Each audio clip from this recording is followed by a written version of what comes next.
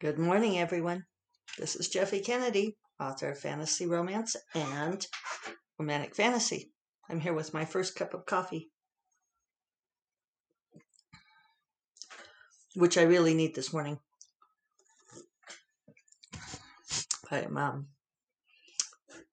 I won't say I'm dragging rear today, but I really didn't want to wake up, and I slept till almost 6:30, and now it's almost 8:30. So I am officially running behind. That's with initial caps. So I'm hitting tired, but I should finish this book today. Hey. Oh, and I didn't say, I'm going to be discombobulated today. Today is Friday. Yay. March 27th. And I should finish this book today.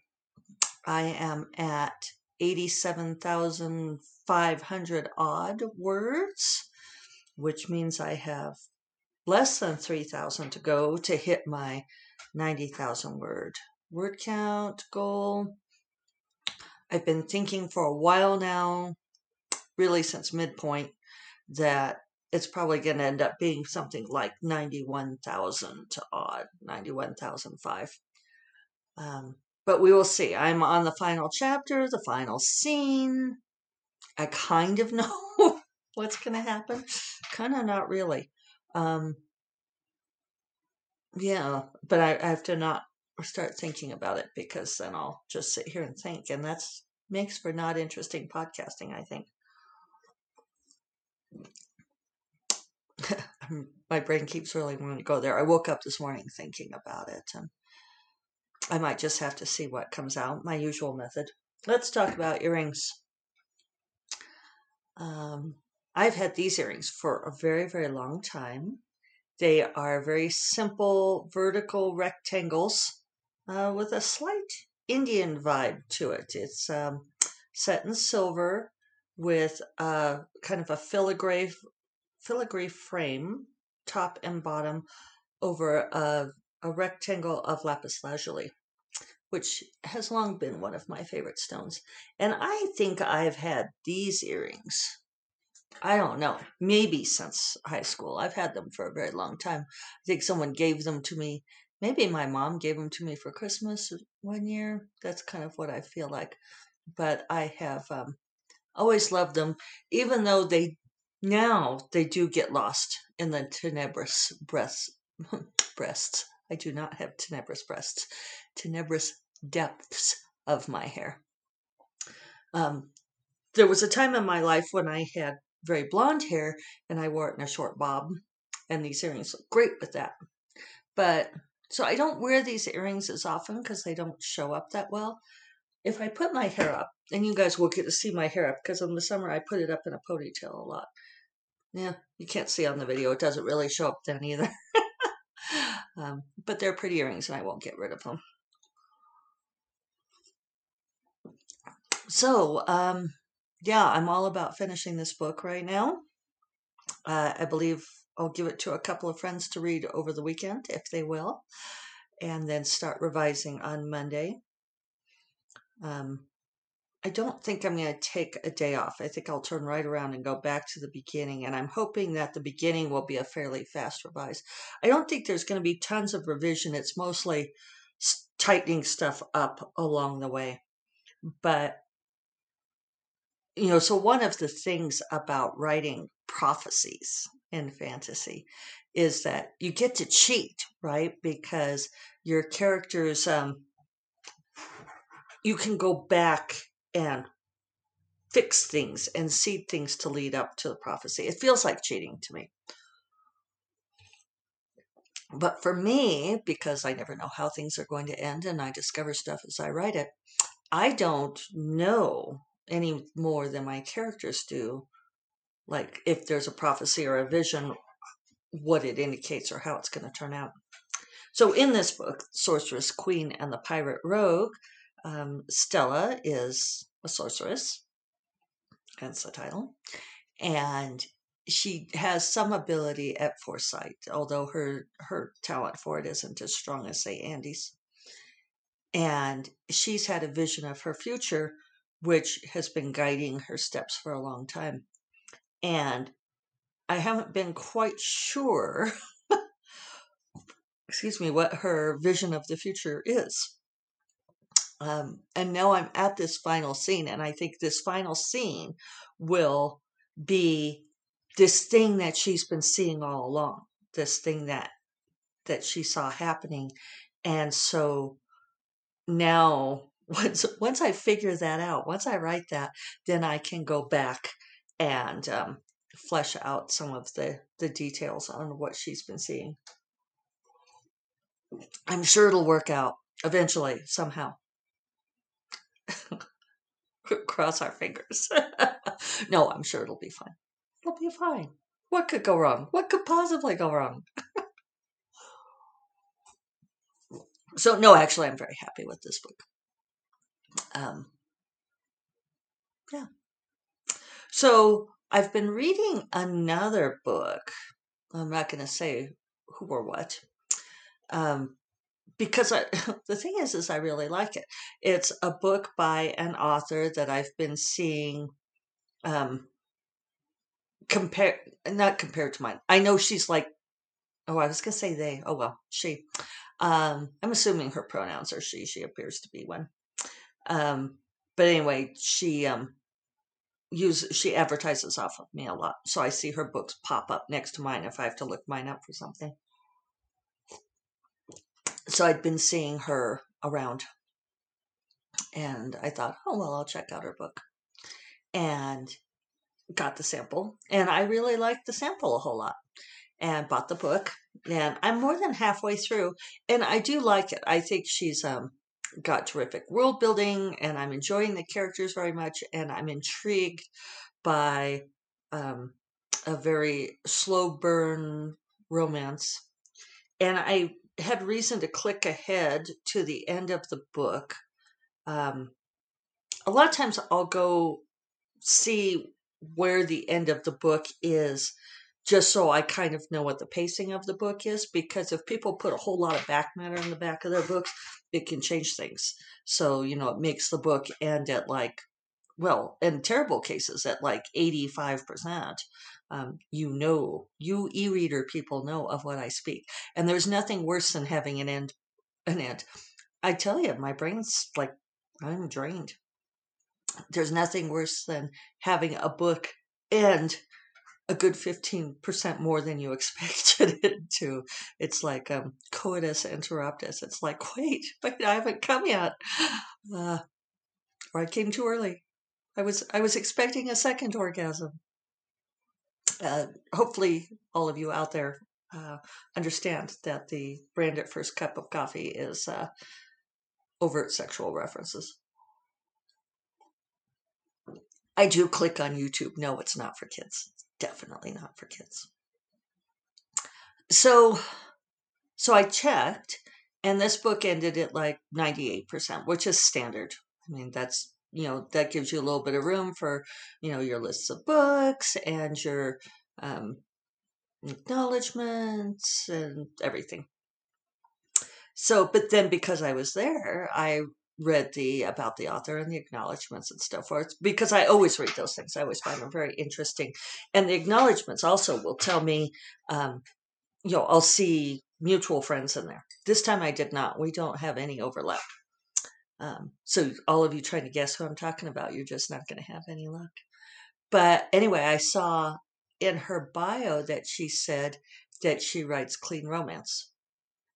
And I was so disappointed, because I thought, well, shit, I wish I hadn't known that about this book, because that means that there is not only going to be interruptus for me, there's going to be no uptus at all. Technical term. And I was just bummed. And I know that not all of you feel the same way about this as I do. But I just hate the term clean romance. If you're going to write closed door, then fine. I feel like nobody has to do that. But as soon as somebody says that they write clean romance, it makes me think that, I don't know, it's possibly unfairly, but I think that I'm wondering if I even want to say this. I'm not going to say it. I make certain assumptions about their worldview and value system.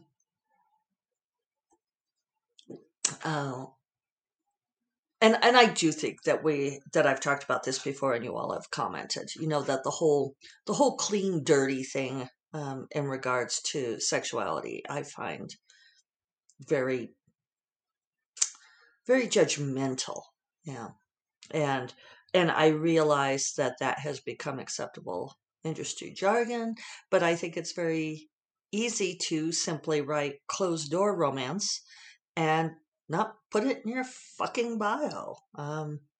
But it's a brand. It's a brand that people are going for. And while I will finish reading this book, I will probably not pick up anything else that this author wrote. And I would say, well, that's not necessarily fair, except that I read primarily for pleasure. And if I don't get my pleasure, mom ain't happy. So that's where I fell out on that. I'm interested to see where this story goes, but I have now ratcheted down my expectations because I thought it was going to be juicier than clearly it will be. And that's part of it, is now I have a different concern, or a different, I don't know. I'm not going to get the ride I thought I was going to get. You guys, I thought it was like Space Mountain, and it turned out to be the carousel. And the carousel is great. I love a good carousel. I thought I was getting Space Mountain. Now I really want Space Mountain. I am debating whether to read A Court of Silver Flames, the Sarah J. Maas. Corrine doesn't care for A Court of Thorns and Roses, that whole series. I read the trilogy and I liked it quite a lot. I was disappointed in the last half of the third book. It just didn't. It did a lot of things differently than what I had hoped, and I felt like, she has the great advantage that she gets to write books as long as she wants to. But I felt like a lot of it went on too long. And I'm actually very intrigued by A Court of Silver Flames because the heroine is unlikable. And I've seen a lot of readers saying that they did not like the book, and others saying, well, that they really did, because they do like an unlikable heroine, which I do too. So I'm obviously. So I'm tempted to read it, but I don't know. It feels like I'm conflicted. Isn't it funny? That's why we reread, right? Or why a lot of you reread. I don't often, but sometimes you just wanna, you want the ride that you want. If you're in the mood for Space Mountain, then that's what you want.